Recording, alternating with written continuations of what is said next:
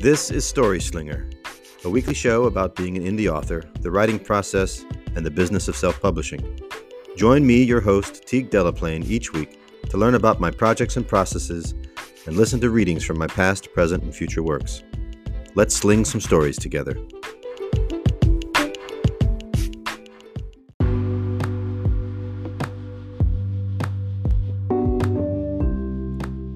Hello and welcome to Story Slinger. This is week 14 of 2022. I'm your host, Teague Delaplane, and this week I'm going to discuss the writing space, my thoughts on writing prompts, and read a short story inspired by a writing prompt itself. Let's get after it.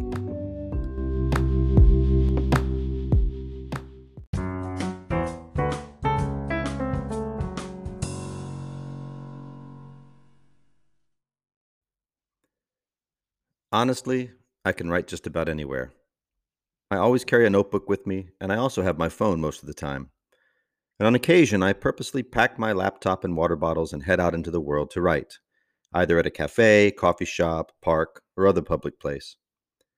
Amusingly, I spent some time recently building a desk out of a repurposed 1920s wardrobe door and twin nightstands from the same furniture set. I had a piece of glass cut for the top of the desk, and I decorated the hollow spaces under the glass with a bunch of military memorabilia I've collected from my career in the Marines. I'm sitting at this desk right now, and it's really nice. But the truth is that I don't often write here.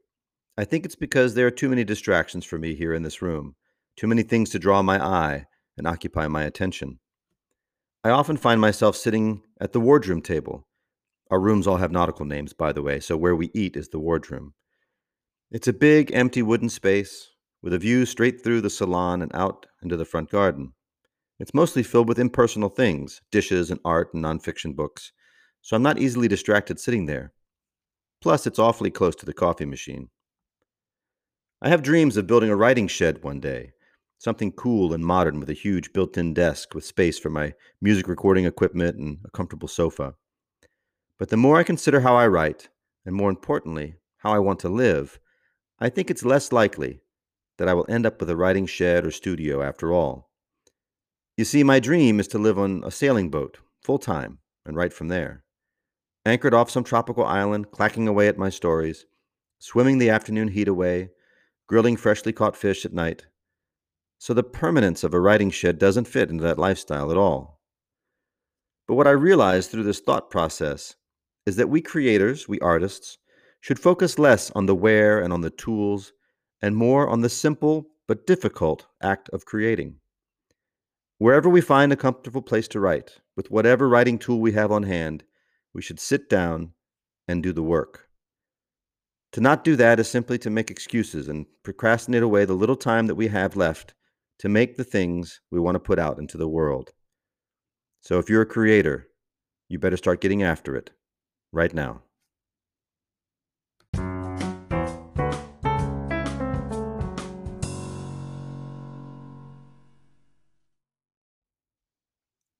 I love and hate writing prompts.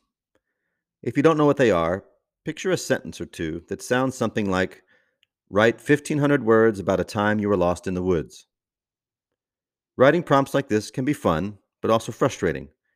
If you're a writer, you know the feeling when you have an amazing idea and can sit down and write for an hour nonstop, ending up with 5,000 words that you know will evolve into the greatest story you've ever told.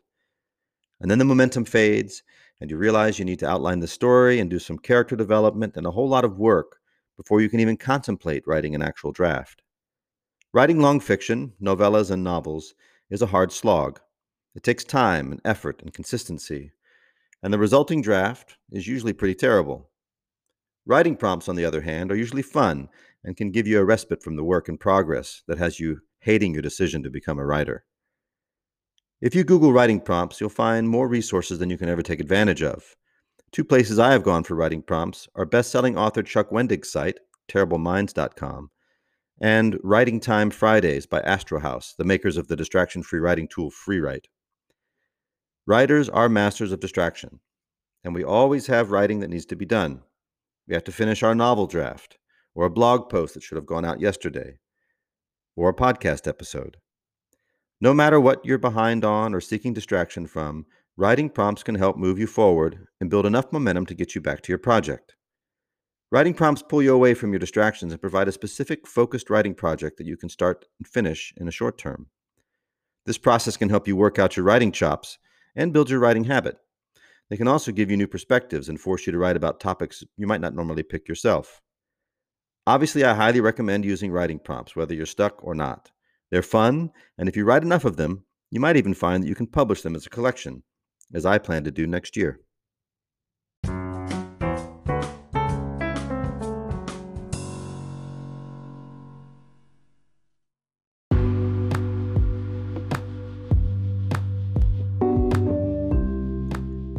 Today's reading, believe it or not, is the product of a writing prompt.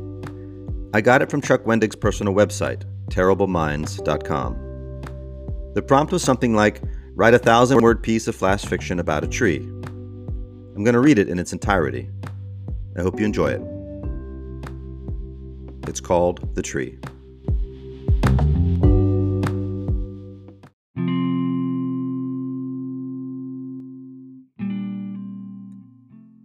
Samantha, right? That's my name. Samantha. Isn't it? Is that what they want to call me? For me to call myself? Fine, I'm Samantha. Samantha what? I don't know, but it doesn't matter. I pull at my cardigan, totally self-conscious in front of them. Why are they just sitting there, staring? Hi, I mumble. I'm, Samantha. Hello, Samantha, they say in unison. Creepy. I wipe my palms, sweaty now. Hey, I'm nervous, okay? On my skirt. Fiddle with my gray cardigan again. I believe that the time I've spent here has been good for me. For us, I almost say out loud.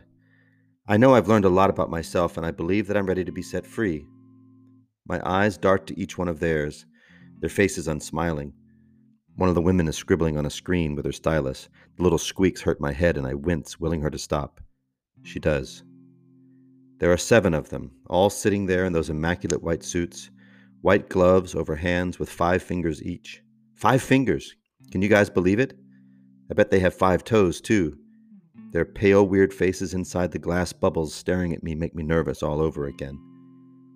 I believe I have achieved atonement, I say. They all glance at one another. One of them, the commander I've heard him called, reaches out to a little silver box on the table and twists a dial. Would you please repeat that, Samantha? He says, smiling. I wish I could smile.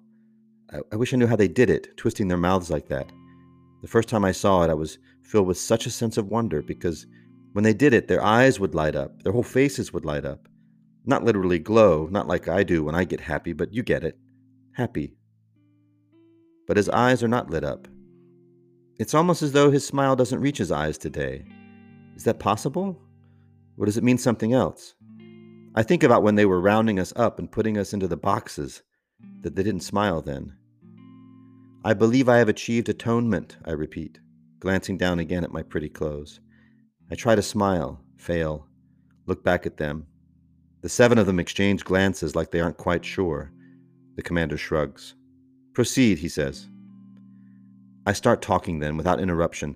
I try to start at the beginning and move the story up to the present, but time as a linear thing is such a weird thing to try and grasp. It's how they want me to tell my story because that's how they understand things, but I find it almost impossible because what I'm really doing is expressing a series of emotions. The fear I felt and the panic, the terrible need to escape, to not become injured or worse, to have them take a part of me away, a part of us. I can tell the 7 of them have no idea what I'm talking about. A few of them have that same smile now, the one that only goes as far as the corners of their tiny mouths. Their eyes are cold and hollow.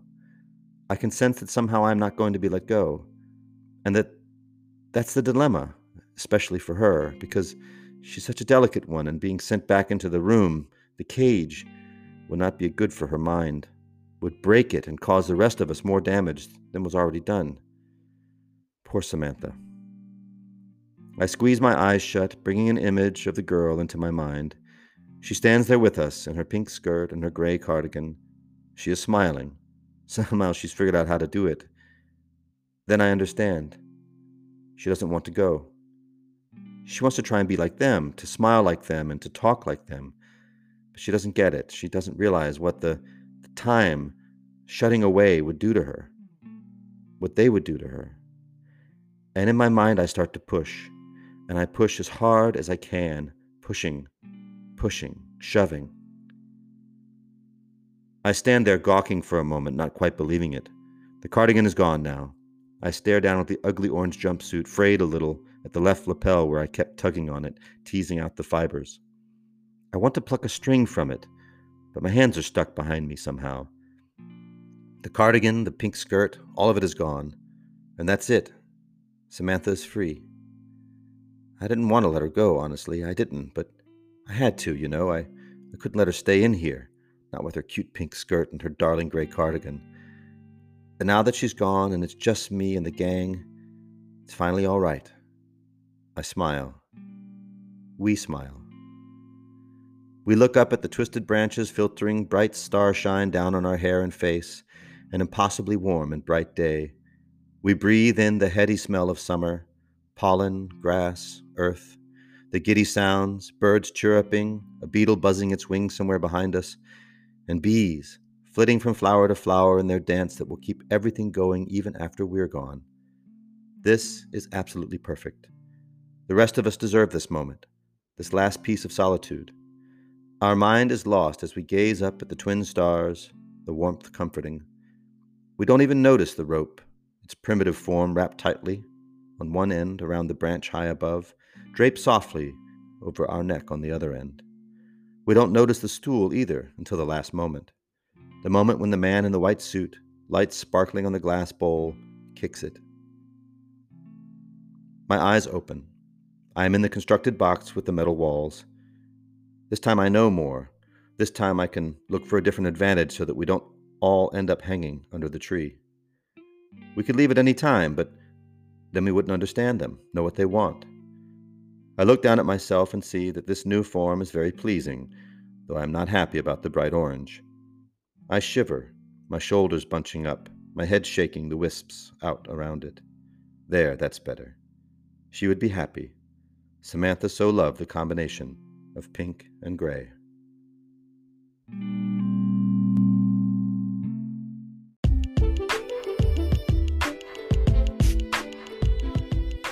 This has been Story Slinger, a podcast about the craft of storytelling.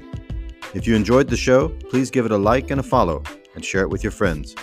You can find out more about me and my books at teaguedelaplane.com, and look for me on Amazon. We'll see you next week, and thanks for listening.